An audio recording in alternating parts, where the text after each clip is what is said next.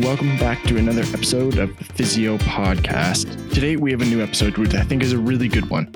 I talked to Juliana Bergin, who is my sister, and we cover everything from her background to how to stay active during the COVID-19 pandemic. She gives amazing tips on how to keep up with your physical well-being as well as your mental health, which we all know is so important right now.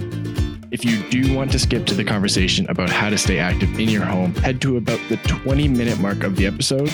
I recommend listening to the whole thing, but I get it. Sometimes we just like to get right to the point. Anyways, as always, hope you enjoy. Thanks for doing this.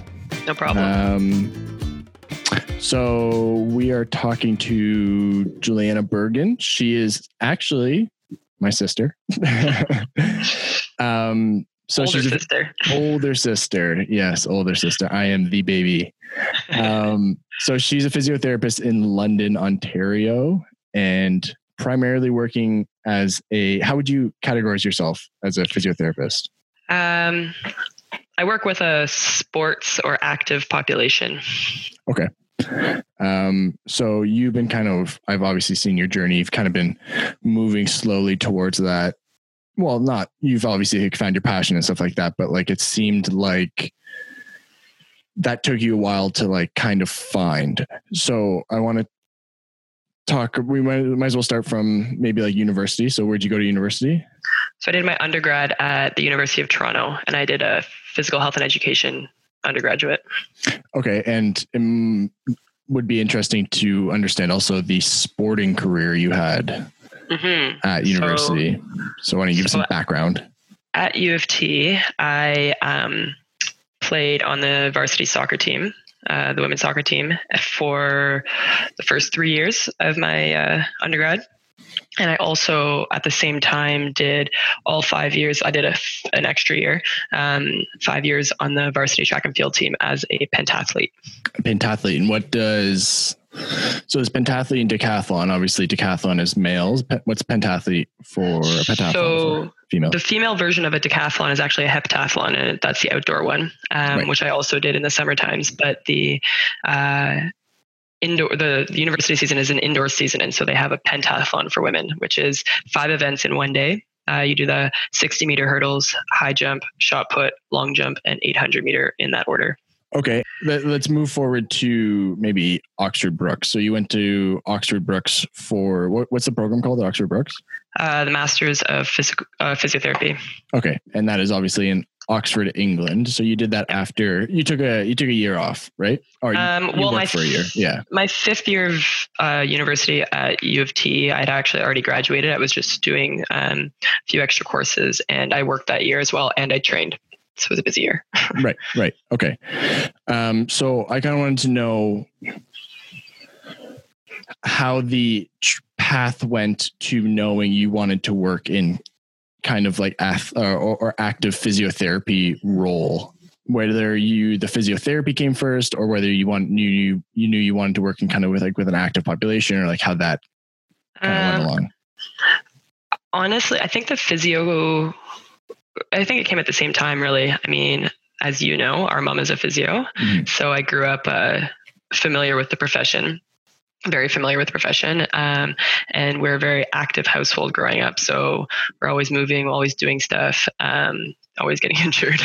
Yeah. So I had my fair share of physio experience outside of the home as well, as an athlete. So I spent a lot of time in the clinic, especially at University of Toronto, during my athletic career.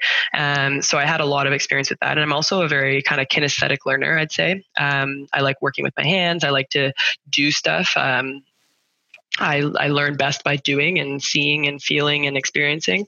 So it kind of fit perfectly. And I also have a passion for I like the detective work as well. So learning about the human body and how it works and how we can make it more efficient and things like that was a big passion of mine. And then just my athletic background, I kind of fell into the sport world. It's kind of where my passion lay. So. Right. And yeah, so you touched on the fact that obviously our mother's a physiotherapist. Is there anybody else, and it doesn't necessarily obviously have to be physiotherapist, but is there anybody else that kind of helps shape that idea of wanting to be physiotherapist dealing with like the active population and athletes? I'd say my therapist at university, when I was, like I said, when I was in the clinic there a lot. I had a few different injuries, and I always just really enjoyed my time there. And they realized that I really liked and I found it interesting. I wasn't kind of a passive patient. I was always asking questions and wanting to know what was going on, what they were doing.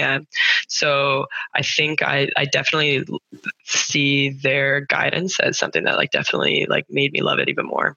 Cool. Mm-hmm. And then so we touched on a little bit that you went to Oxford Brookes in England. Maybe briefly, and I know we've talked about maybe doing a podcast, and I think it'd be cool to do a podcast with a couple of people that you went to Oxford Brookes with. Yeah. So we can get more in depth about that. Maybe like then we can get like Vanessa and Leah and maybe Alex and Katja.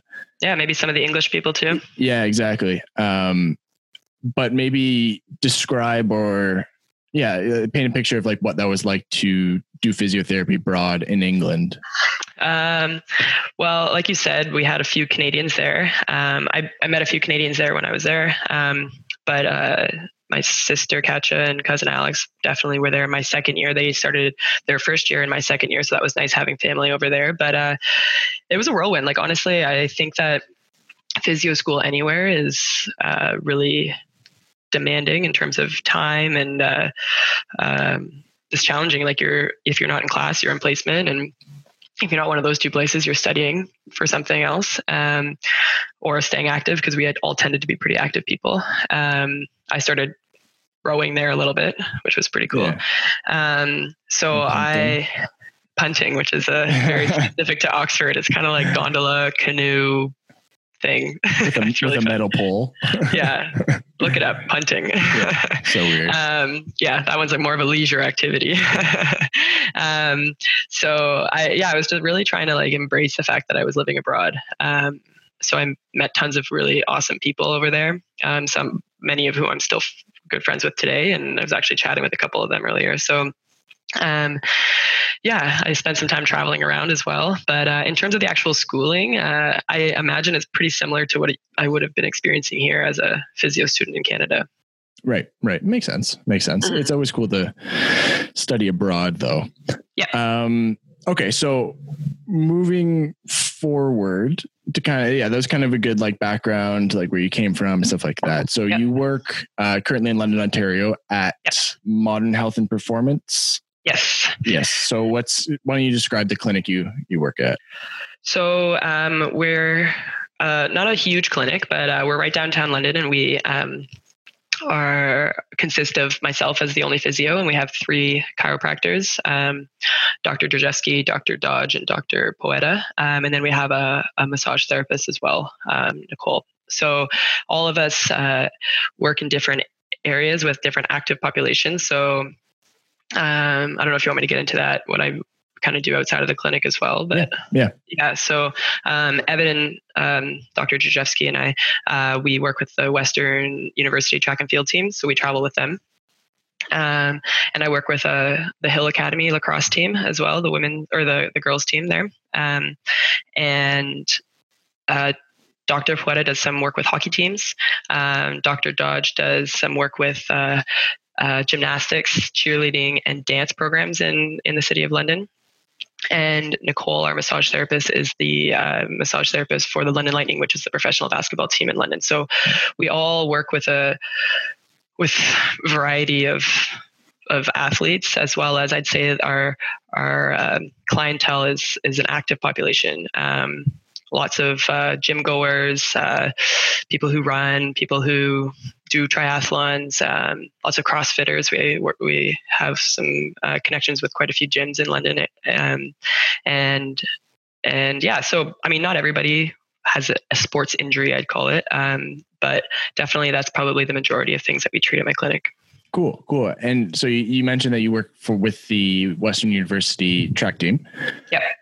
So you go to like the meets, or do they come to the clinic, or?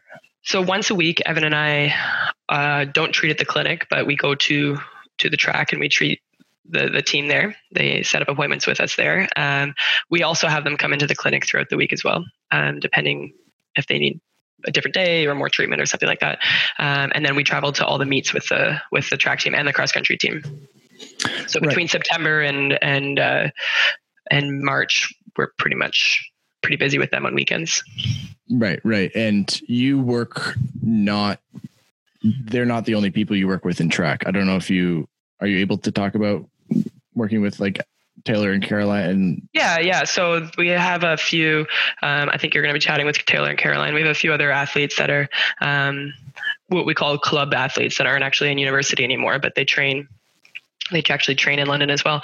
They've graduated, but they're still training, or they're training for something big like the Olympics, for example. A few athletes that we have coming up. Unfortunately, the Olympics are delayed another year due to COVID-19, but lots of our athletes are still training. So it's been interesting keeping in touch with them through all this with keeping the rehab up. So So what are the main injuries you see? Let's talk about just track, because that seems to be the main focus of a lot of your higher end athletes, I think. So what are the biggest challenges or injuries you see, or like where do you see that they need to like do, like maybe it's like prehab or rehab? Where do you come in? So track's an interesting one because it covers runs, jumps, throws, sprints, long distance, a bit of everything. So the only thing that it's not a contact sport unless you get a pretty hurdles. Hurdles, or you get an intense relay race. Those can get kind of people throwing elbows and stuff. So there's not a lot of blood or acute stuff like that. Collision type injuries. So, but we do get our odd acute knee injury or concussion or things like that. But majority of what we deal with are soft tissue injuries. So that's like muscular injuries. So in particular, we had lots of hamstring injuries 2 years ago. So we put them on a big prehab program for hamstring injuries. And we found that this year our numbers in terms of hamstring injuries went down big time.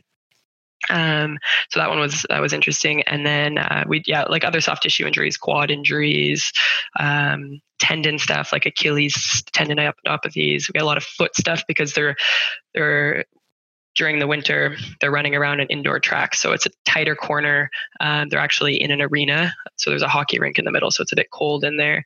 So we actually end up with like some foot injuries just because those corners are pretty tight. So I'd say probably majority lower body injuries, unless you're talking about a thrower. Then I've got lots of shoulder stuff that we work with. Right. And then, if you're a jumper, for example, there's a classic jumper's knee, which is a tendinitis of the anterior knee. Lower body, soft tissue kind of stuff that we're dealing with mostly.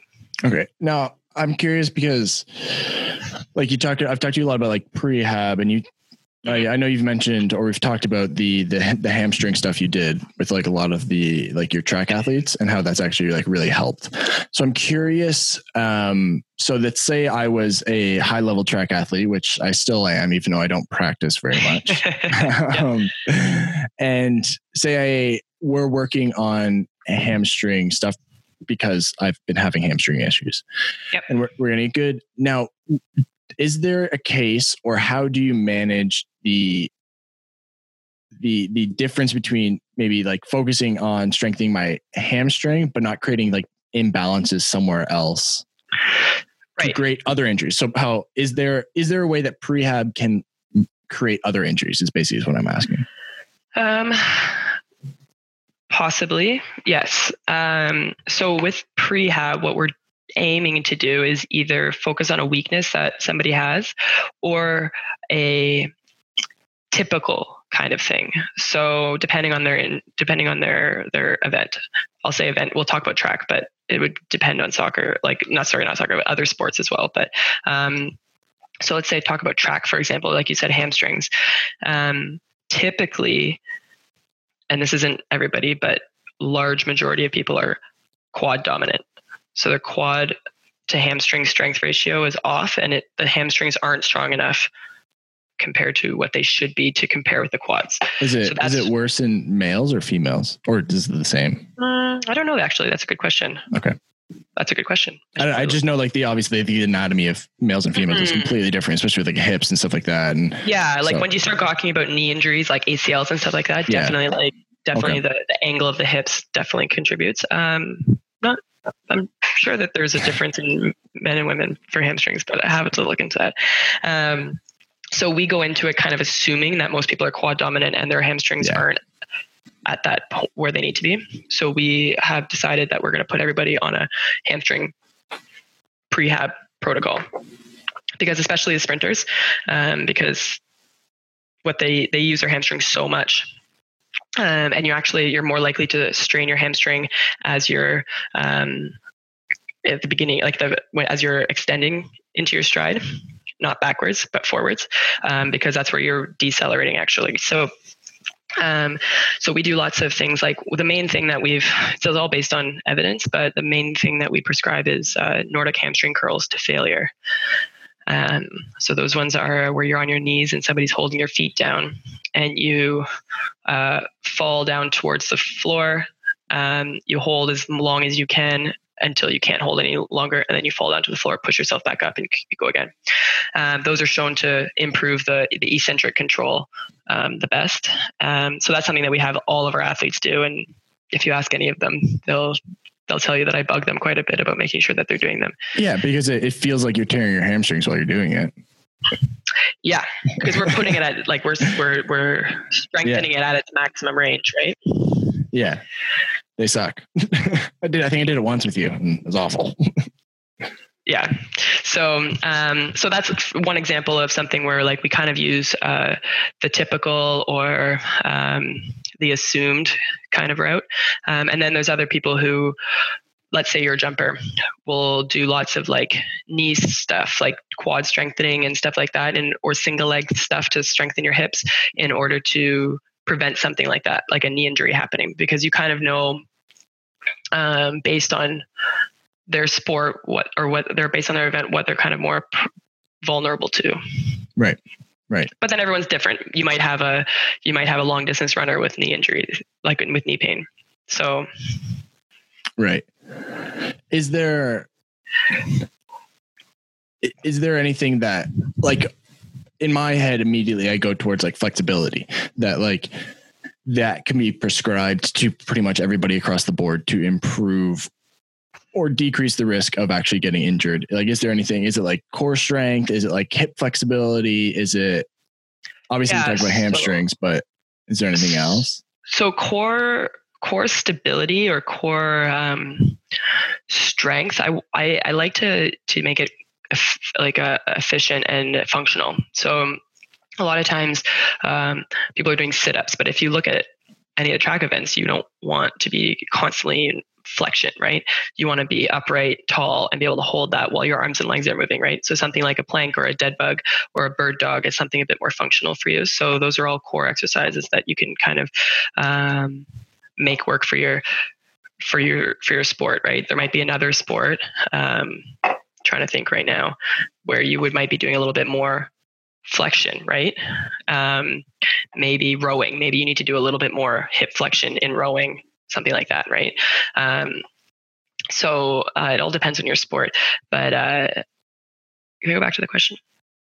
It was just is there anything that some how flexibility? Oh, sorry, flexibility. That's what I was going to ask. Yeah, is there just something that across the board could be prescribed to people that is just going to help them? Yeah. So if I change your word of flexibility to mobility, again, functional. So you look at the sport and what they need to do. If they are a shot putter, they don't need to be able to put their foot over top of their head.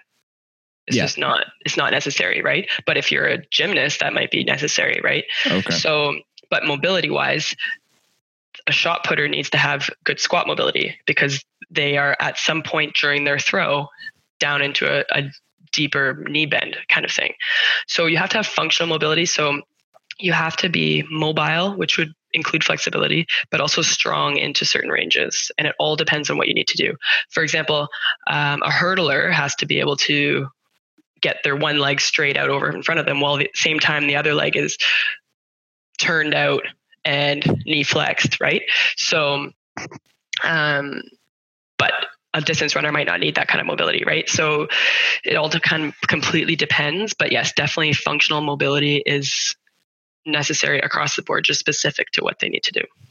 Okay, so I have another question kind of about that. So I think it'd be interesting to kind of talk about, obviously not just like high-end athletes, because, you know, not everybody can be a high-end athlete. Totally. Yeah. I think everybody's an athlete if they do something active. Yeah. Oh, for sure. For sure. And, you know, if someone gives them $5, they're pretty much a pro. No one's given me $5, so I'm not a pro. You haven't asked. So obviously people are at home right now.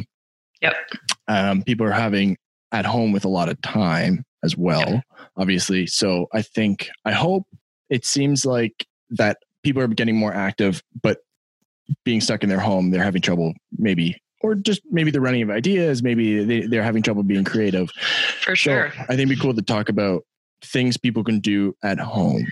And obviously, like you said, it's completely dependent on the person.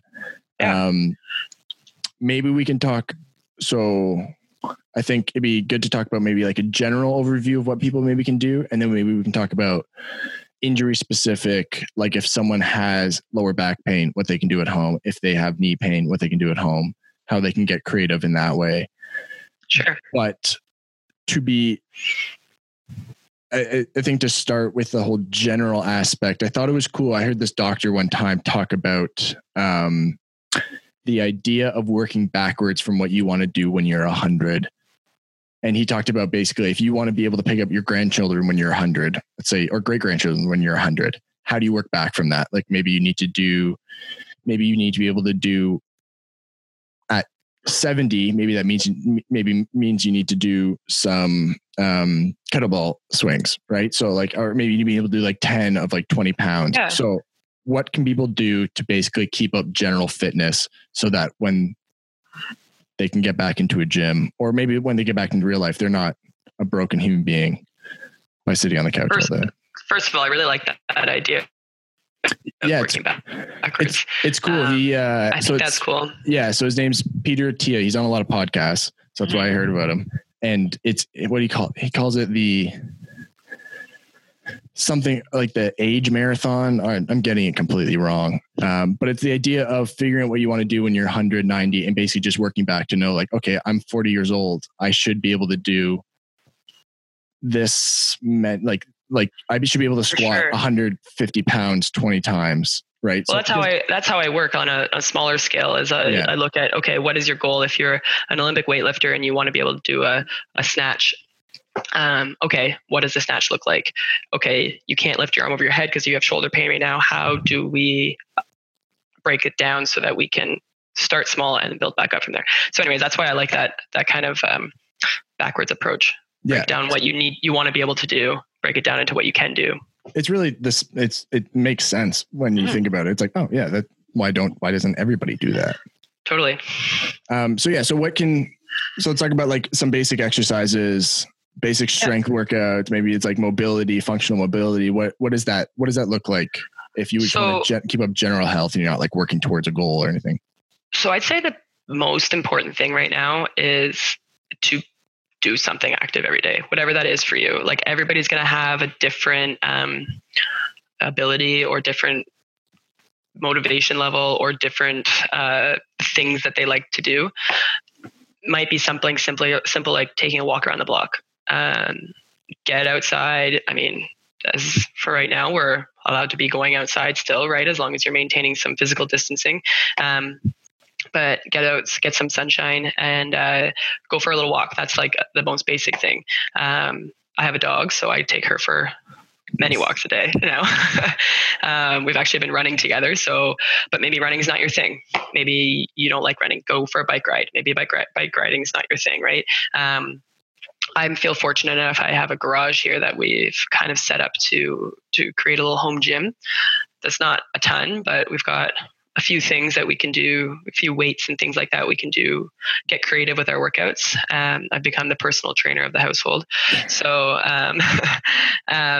even little things like we got a skipping rope. It's something simple we can do. The other thing that I've been doing is some virtual workouts. So there's a few different apps that are really cool that you can download that I've tried as well myself. The Nike training app is cool. They put out lots of different workouts, and they have workouts for people who don't have equipment at home. So you don't even need any equipment at all to do it. Just a little bit of space in your house. But then some people might not like the strength training component of something like that. And the other thing is like exercise can be a stress reliever. So sometimes there's something like yoga would be great for you, and that could help work on, like you said, that functional mobility. So there's another app. There's probably lots out there, but there's another app called Down Dog that I've been using. You can customize a yoga practice for yourself. And I found it really great. You can kind of like tweak it to make it geared towards something that you like. But there's tons of stuff. You can YouTube a yoga video. You can YouTube a workout. I've been doing things to keep my motivation up. I've been doing things like FaceTiming a friend to do it with me at the same time. That's a good idea. Yeah. And that's kind of like, okay, tomorrow at 10 a.m., we're going to do a workout together, and that gets me up and going. And so those are a few things if you need some like motivation kind of thing. If you've seen a physio in the past and they've told you maybe there's something that you've got an imbalance with or something like that, pull out those old exercises that they gave you and try doing them again. It might be something to get you moving. It might take you 5 minutes, especially if maybe they're like a postural thing and you're working from home or something like that. That's the other thing, is if you're working from home, maybe for the first time ever, and you're maybe not set up the way that you normally are at work, you might have some kind of postural related pain or discomfort or something like that, just because you're not sitting your normal desk, your normal setup, that kind of thing. Maybe your kids are running around or whatever, right? So my best advice is to change position often.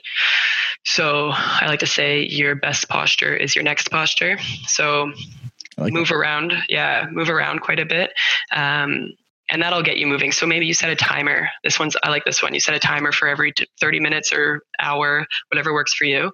And when that timer goes off, you get up, you do a flight of stairs, or you walk around, or you do 5 push-ups, or you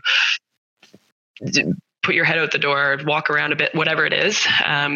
Just get yourself moving a little bit, because I think right now, stuck at home, even if you're working at home, sitting while you're working, you sit down on the couch afterwards, possibly, right? A lot of people, I think, are doing quite a bit of sitting right now because there's not a lot of stuff to do otherwise, right? Yeah. Yeah. There's not many places often to move, especially if you live in like a condo or something like that in a big city, right? Like they could just be a small apartment. Right? Exactly. So, and I mean, not everyone has the luxury of like just going for a walk or going up and down their stairs, because maybe they do live in a condo or something like that.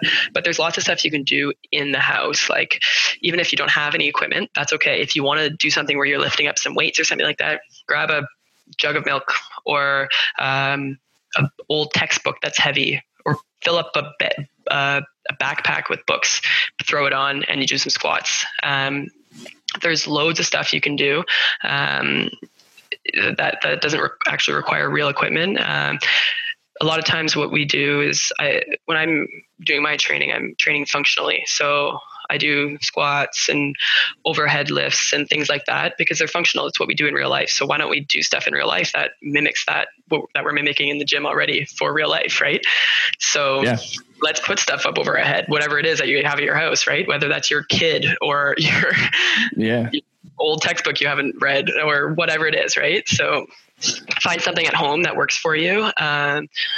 And I wouldn't move through anything that's painful or dangerous, but just honestly, the best thing is just get moving. And if that can be a couple times a day, even just for 5 minutes, like it's going to be better for physically coming out of this and probably mentally as well.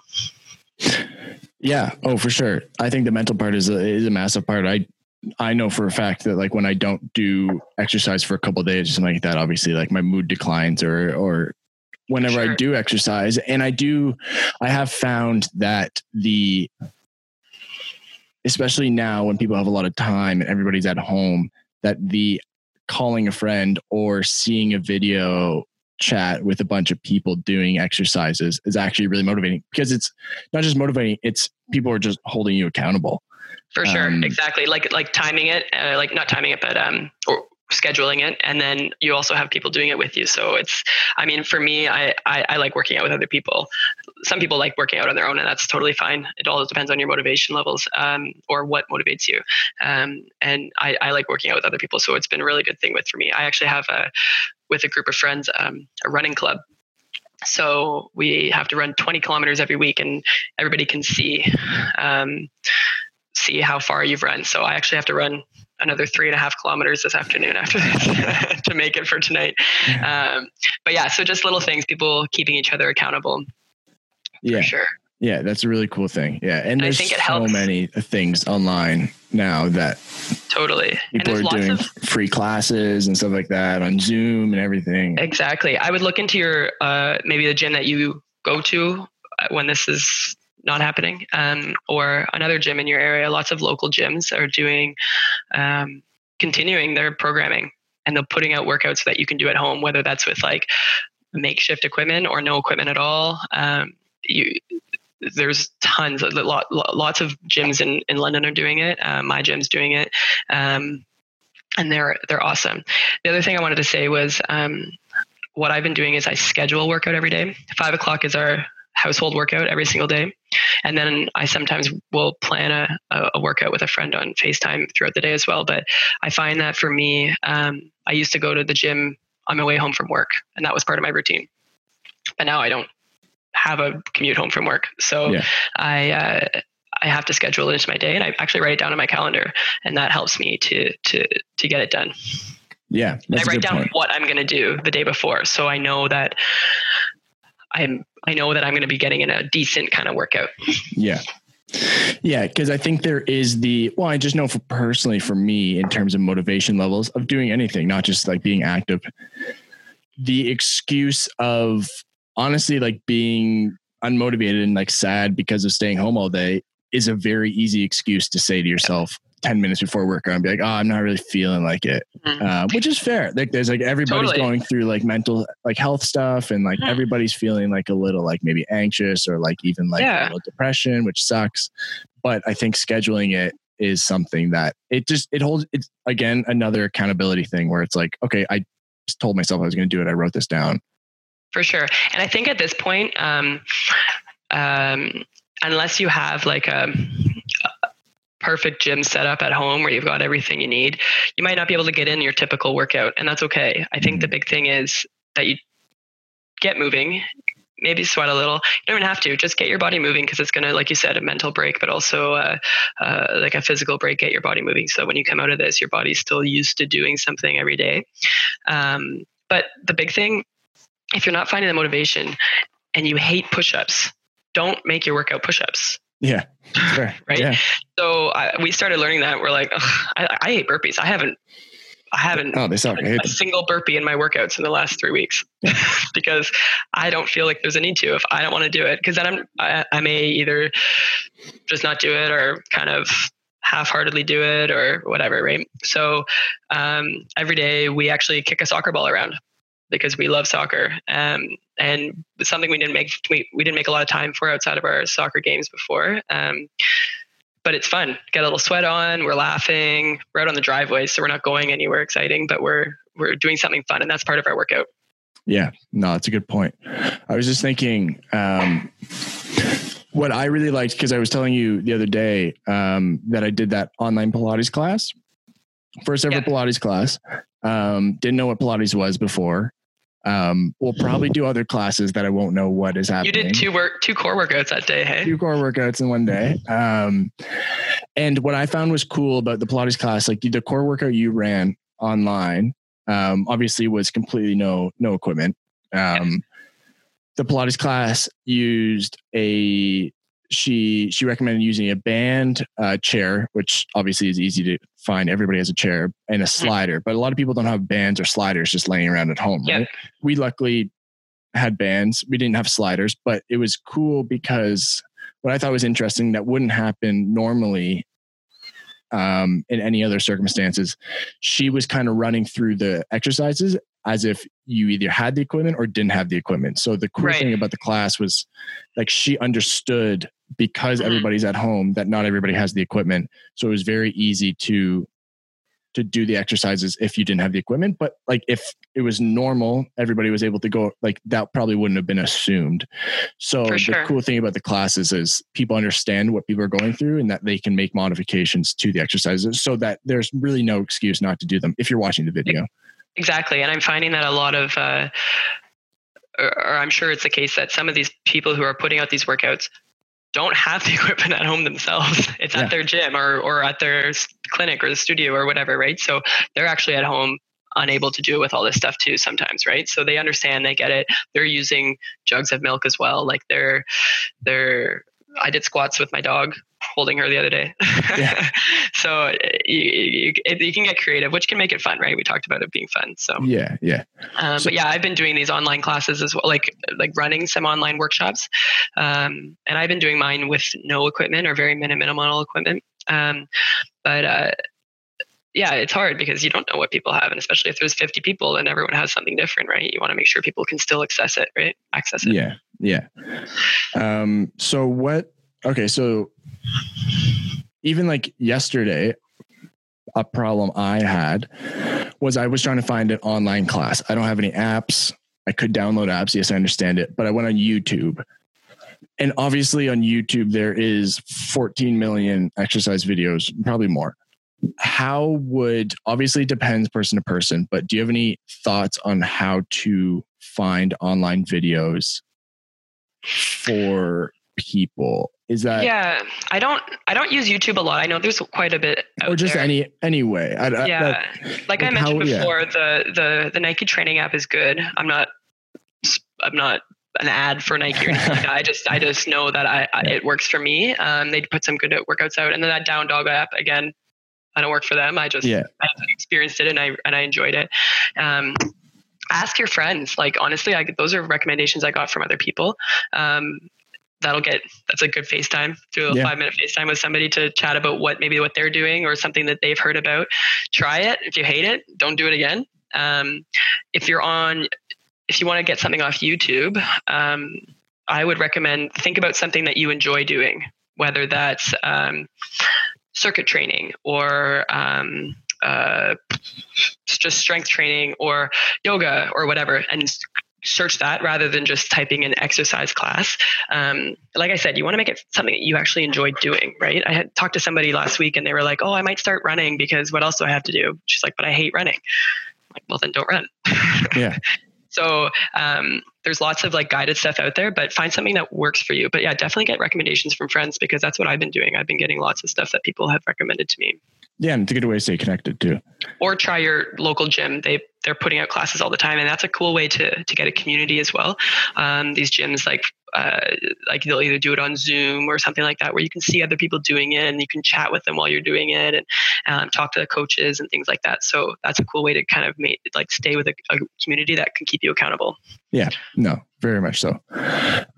So let's talk about maybe injury specific things, because like every human being, everybody has pain somewhere that they don't want. I don't know anybody that doesn't. So maybe we can go through a couple of the main ailments that people have, maybe like back. We can start with like back pain. So like what would somebody at home do for back pain if they're not seeing a physiotherapist or chiropractor or any practitioner? They're just at home by themselves.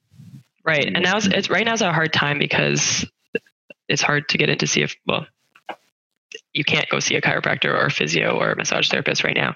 Maybe your physio or somebody else is doing virtual appointments. It's hard to recommend something specific for back pain because everybody's back pain is totally different and there's different things that would help or maybe make things worse, right? So very, very minimally, doing some gentle core work that doesn't cause any pain would be good. Again, moving. So sometimes our back pain is because we're not moving much. We're sitting a lot or we're laying in weird positions. Maybe you're laying on the couch weird or something like that. moving, whatever that is, gentle moving within pain-free ranges. Again, if you're having any severe back pain, I recommend calling or emailing your physio to ask them. But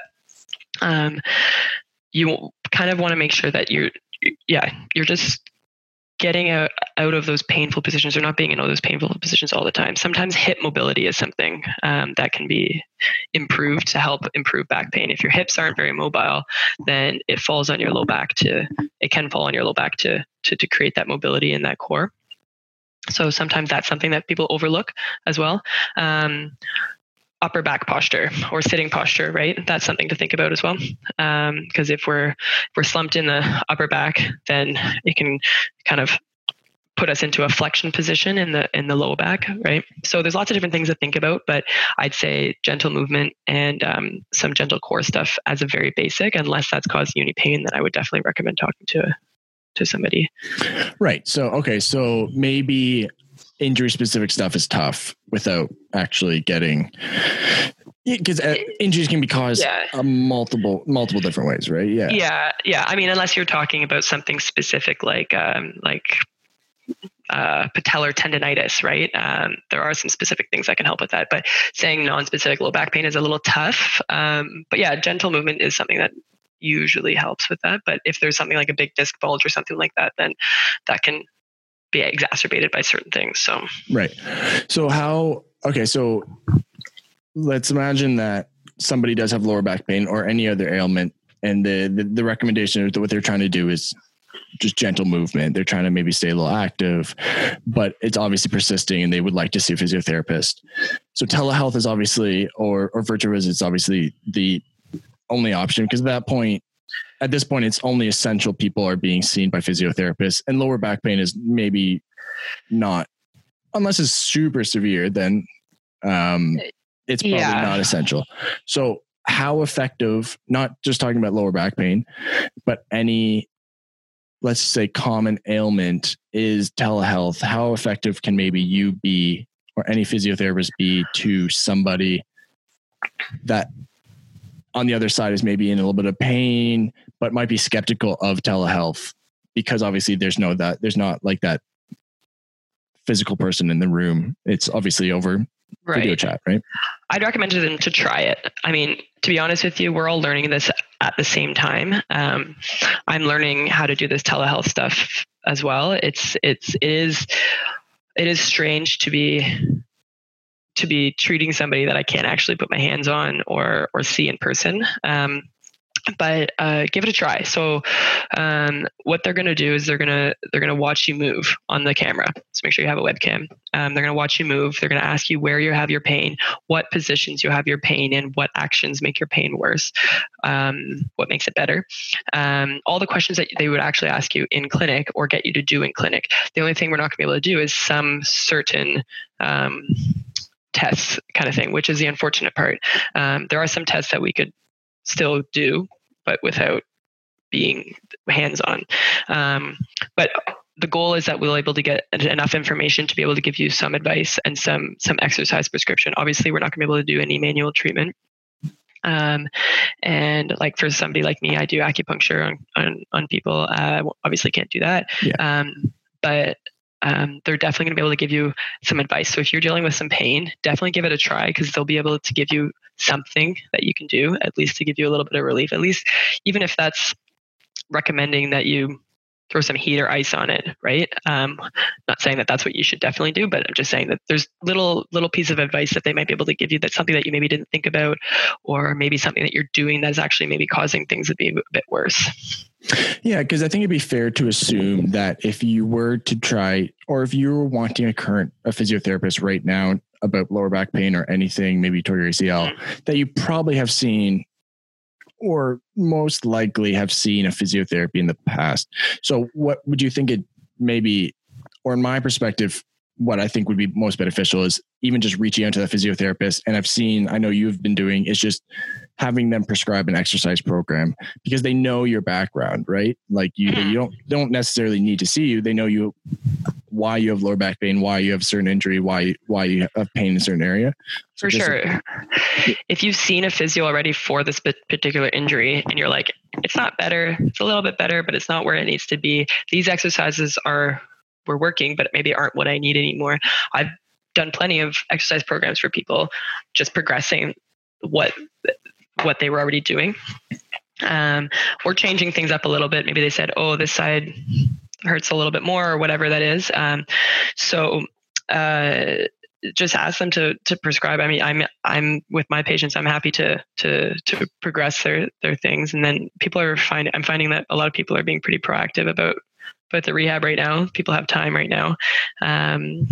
Maybe aren't doing the things that cause them the pain in the first place, that's right? a good point. Yeah. Or they're doing more of what was causing them pain in the first place, right? So, but yeah, I'm sure if you emailed your physio, they'd be happy to help you out, right? I mean, I'm pretty available via email or via phone as well, and then virtual appointments. I'm happy to help anybody out that needs anything. So yeah. So what are those? I guess this is completely specific to you. What do those programs look like? Are you tailoring them? Obviously, you're tailoring them to the patient, but is there a specific exercises or exercise program you're kind of giving to patients? Because obviously they're going to be in their home. They can't get out to a gym. They can't obviously maybe get a bench press. If you're like, do a bench press, like it's just not possible. Yeah. So the programs I've given people are a little bit different because a lot of times before they, like, let's say I was treating a CrossFitter, I'd have them doing something with some equipment at the gym. And I'd say they would go to the gym 6 times a week. I'd say, okay, just do your rehab at the gym before you do your workout. And that would be my prescription before. So now I have to get creative and I have to change their exercises up to make it either minimal equipment that they have at home or no equipment, right? So there are lots of things you can still do for pretty much everything that requires minimal equipment. So, right. Which is, it's pretty crazy to see how creative people are getting. Like, obviously you had a triathlon canceled. I have a triathlon coming up in July. It's really funny to see, especially on social media, like all the people trying to swim. Yeah. And trying to do swim workouts. And well, I put out videos. I'm sure you've seen them. I try to do them pretty often, but and I had put out a request for what people wanted to see. And one of the first requests I had was from a few of my triathletes. Yeah. What can we do when we can't get in the pool? And I said, you know what? I am having the same problem. Swimming was going to be my weakest link. I was looking forward to getting in the pool a lot between now and June. But I mean, now my triathlon's canceled, but I still want to be able to do one in the future. So yeah. And it seems like what people are doing is kind of what you were talking about, is functional workouts where they're just basically mimicking what they would do in the pool, whether it's just like basically lying down horizontally and using resistance bands and just doing swim strokes. Like, if you're a swimmer, you don't really need to be doing strict bicep curls, right? Do something fun. Get a band and pull it over your head like a swimming stroke, right? Like, or do a flutter kick on your back or something like that, right? So, get creative, make it functional, use whatever you have or you don't have. And there's lots of funny videos out there. People are having fun with it, I think. Yeah. Which is cool to see, because I think, or like, what do you think of, is there an issue with, because you see these people doing these workouts, is there an issue with maybe overloading certain muscles by doing these specific functional workouts? Like they do it, maybe they're lying down horizontally and just using resistance bands and pulling them through to mimic a swim stroke. Is there, if you just do that for 3 hours a day because you want, is there an issue with it? It seems like you obviously want to be working other stuff as well. Yeah, we're in a little bit of unprecedented times. Before 3 weeks ago, if you asked me that, I'd say, who's pulling a band for 3 hours? Why don't they just get in a pool, right? And getting splashed by water. I've seen those. Yeah, it's not. Yeah, those ones are funny. Or they just stick their head in a bucket. If you asked me 3 weeks ago, I would have said this is crazy. There's no such thing as this kind of problem. But now maybe we will have this problem. But I think just like anything, COVID or not, you want to do everything. Train like you would normally. So you would never swim for 3 hours every single day, right? That's true. you would never swim to the point where you're so fatigued that, like, if you're doing these band things and you're all of a sudden your shoulder's giving out to the point where you can't lift your arm up anymore, you've probably gone a little too far. It all depends on what you're training for, right? If you're training for a 200-meter race versus a 2-kilometer race, probably a little different, right? If you're training for 200 meters, you probably don't need to swim for 3 hours a day, right? But these exercises, the other thing is they're not the same as swimming, right? So doing these banded exercises with a swimming stroke is not the same as swimming. It's different. You're going to have some kind of different movement in there. And it's going to be a different type of resistance because water is different than a band. So if you do too much of it, your body's not used to whatever you're doing, right? Yeah. So just like anything, you want to start small and see if your body adapts to it, and use it as part of your training, but not all, right? Remember, like, to get the cardio component of stuff, you can hop on a bike or go for a run, right? So maybe your swimming isn't going to have the best cardio, but you can do these things as strength training things, I'd say. Mm-hmm. Yeah. Like, I think I was going to say my favorite example. I don't know why this would be my favorite example. But I do a lot of work, and you have done a lot of work too, on a stationary bike, or just like a, I don't know what you want to call it, like a stationary trainer. Yeah, exactly. Yeah. And what I started to realize or learn about is that there's a big difference between a trainer and a road. And obviously, like, it's easy to be like, yeah, obviously, but like, there's a lot of things like just like bike handling, actually being able to be stable on the bike while going around turns and actually be on the road and not just being able to sit on a bike. Well, now your core has to be involved as well, right? Yeah, it's just different muscles. Where when I'm sitting on the bike trainer, it's just, I don't know, quads, hamstrings, glutes, like, and you're not really engaging your core. So it's completely different. Not completely different, but you're getting maybe like 70% of the way there. And there's still that other 30% that's really important. And you got to work that as well, right? So totally. It's interesting to see people get creative, but yeah, I think that's a good point where it's like, that's not everything you have to do. Right. And be kind to your body, because your body's not used to this, whatever this new swimming stroke you're doing, right? It's fine. Like I prescribed it to some of my people, right? As a creative way of strengthening. But yeah, I wouldn't do it for as long as you normally would swim, for example, like at the beginning, or maybe not ever, right? Just because it is different, right? So, and get your cardio another way, right? Yeah. Yeah.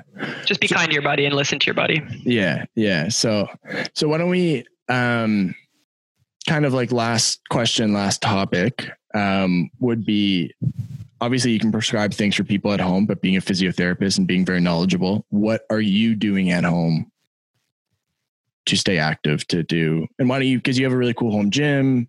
Yeah. That isn't like a fabulous home gym, but it's a very cool COVID home gym. Yeah. Yeah. Which we did not have a home gym before. No, we had a little bit of equipment. So number one is I have a dog. So I walk a few times a day with her. And actually we went for a run today. And I have gone for a run with her a few times this week. So she's fast asleep over there right now.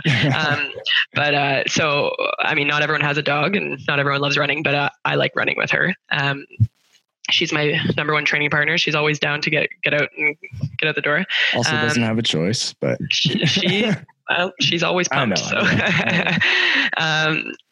Yeah, my home gym. So we pulled the cars out of the garage. They're on the driveway. And we bought for $40 on Amazon, bought a set of gymnastics rings, hung them up to the ceiling of the garage so we can do some pull-ups and some rows and different things with the rings. And then a friend of mine donated a barbell to us so we can do a little bit of weights there. The same friend made a plyo box for us. So we got 3 heights of a plyo box so we can do different things with that. I had some of my own equipment. Like I said, I have a kettlebell and some dumbbells, and a friend of mine who owns a gym lent me some plates to use for the barbell. We've got some mats out there. We've got a med ball, skipping ropes. I had a pair of boxing gloves that I had in my closet. And so we've been doing some boxing, which, like I said, make it fun. So that's been super fun for us. We just laugh the whole time. I've got my bike out on a trainer out there. It's getting better weather, so I'm going to hop out there for bike rides as well. You and I went for a bike ride last weekend, which was awesome. We got soaked in the rain. But that was our first bike ride outdoors. Like I said, I've been doing some workouts virtually with some friends. What else have I been doing? And the other thing is I've been doing, like I mentioned before, I've been doing some kind of online workshops that people can tune into live while I'm doing them. And I'm having fun with it because, first of all, it gets a workout in for me. I did a mobility class and a core class, and tomorrow I'm actually doing a postural workshop for people who maybe are sitting at desks that aren't set up for them properly and things like that. And I'm having fun with it. It's a good way for me to engage with the community as well. And I do the whole workout, so I get a workout in. Might as well film it. And so those are a few things. What's because you do it on Instagram, you do it on Zoom. Yep. What's your Instagram handle? You can plug it. No promises you get any followers. That's all right. So my Instagram handle is juliana.physio, juliana.physio. So I've been putting them on Instagram Live there. I've got some videos going up on there for exercise ideas for different injuries, different things. I think that's the coolest thing that you kind of mentioned. That I've heard about your home gym is the plyo box. And obviously this comes down to the fact that if people are able to do this, is a really cool thing is you don't have workout equipment, make it. Like, I didn't make it. I'm not going to take credit for it, but it's make it, right? Yeah. Like, if you have the resources, tools, everything, like obviously if you're in a small condo with nothing, it's hard to, but like if you have the ability to, you can make it. There's some work. It takes some effort, takes some time, and then you can work out with it. And then it's something you made. And then it's a little COVID-19 memory. Yeah. And I'm finding a lot of people are also using this time. I got a message from one of my elite track athletes yesterday. And she said she had no issues. She just wanted to let me know that she had been doing yoga every day for 3 weeks. And she sent me a picture of her and her posture. She had been struggling with some posture stuff, just some shoulder work, and shoulder range of motion before.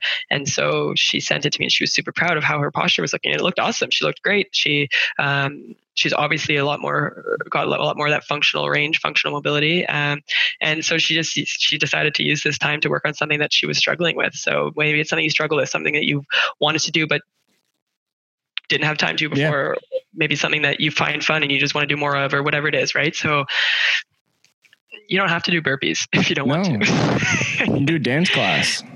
When I was looking on YouTube yesterday for workouts, dance classes kept coming up. And I didn't want to do dance class, but they just kept coming up, right? And I'm sure those would be hard. But it's an option, right? Yeah. Yeah. No, it's cool to see how people are getting creative. Makeup workouts. Yeah. Yeah. Makeup workouts, make equipment, use stuff lying around the house, get out with your family, get outside, like just get moving. That's the biggest thing. That's my biggest piece of advice, I'd say. Yeah. Yeah. And you have time now. Well, some people are still busy. I mean, lots of people are still working, right? But, but I think that the big thing, especially with like being bombarded with information right now and not being able to do our usual activities and routines, I think getting moving, whatever that means, get it moving is going to be important for everybody. Yeah. Yeah. Awesome. Is there anything else you wanted to mention, say, sponsor? I don't think so. Okay, cool. Well, thanks for doing this. Thanks for sitting by while I figured out audio for. No problem. No problem. I enjoyed it. My phone just thought I wanted something about Google. I don't know why. That does that to me all the time. I don't understand technology very well. Okay, cool. Yeah, thanks for doing this. We'll do it again. Because awesome. I had a great time. Yeah, amazing. I have lots of time, so call me whenever.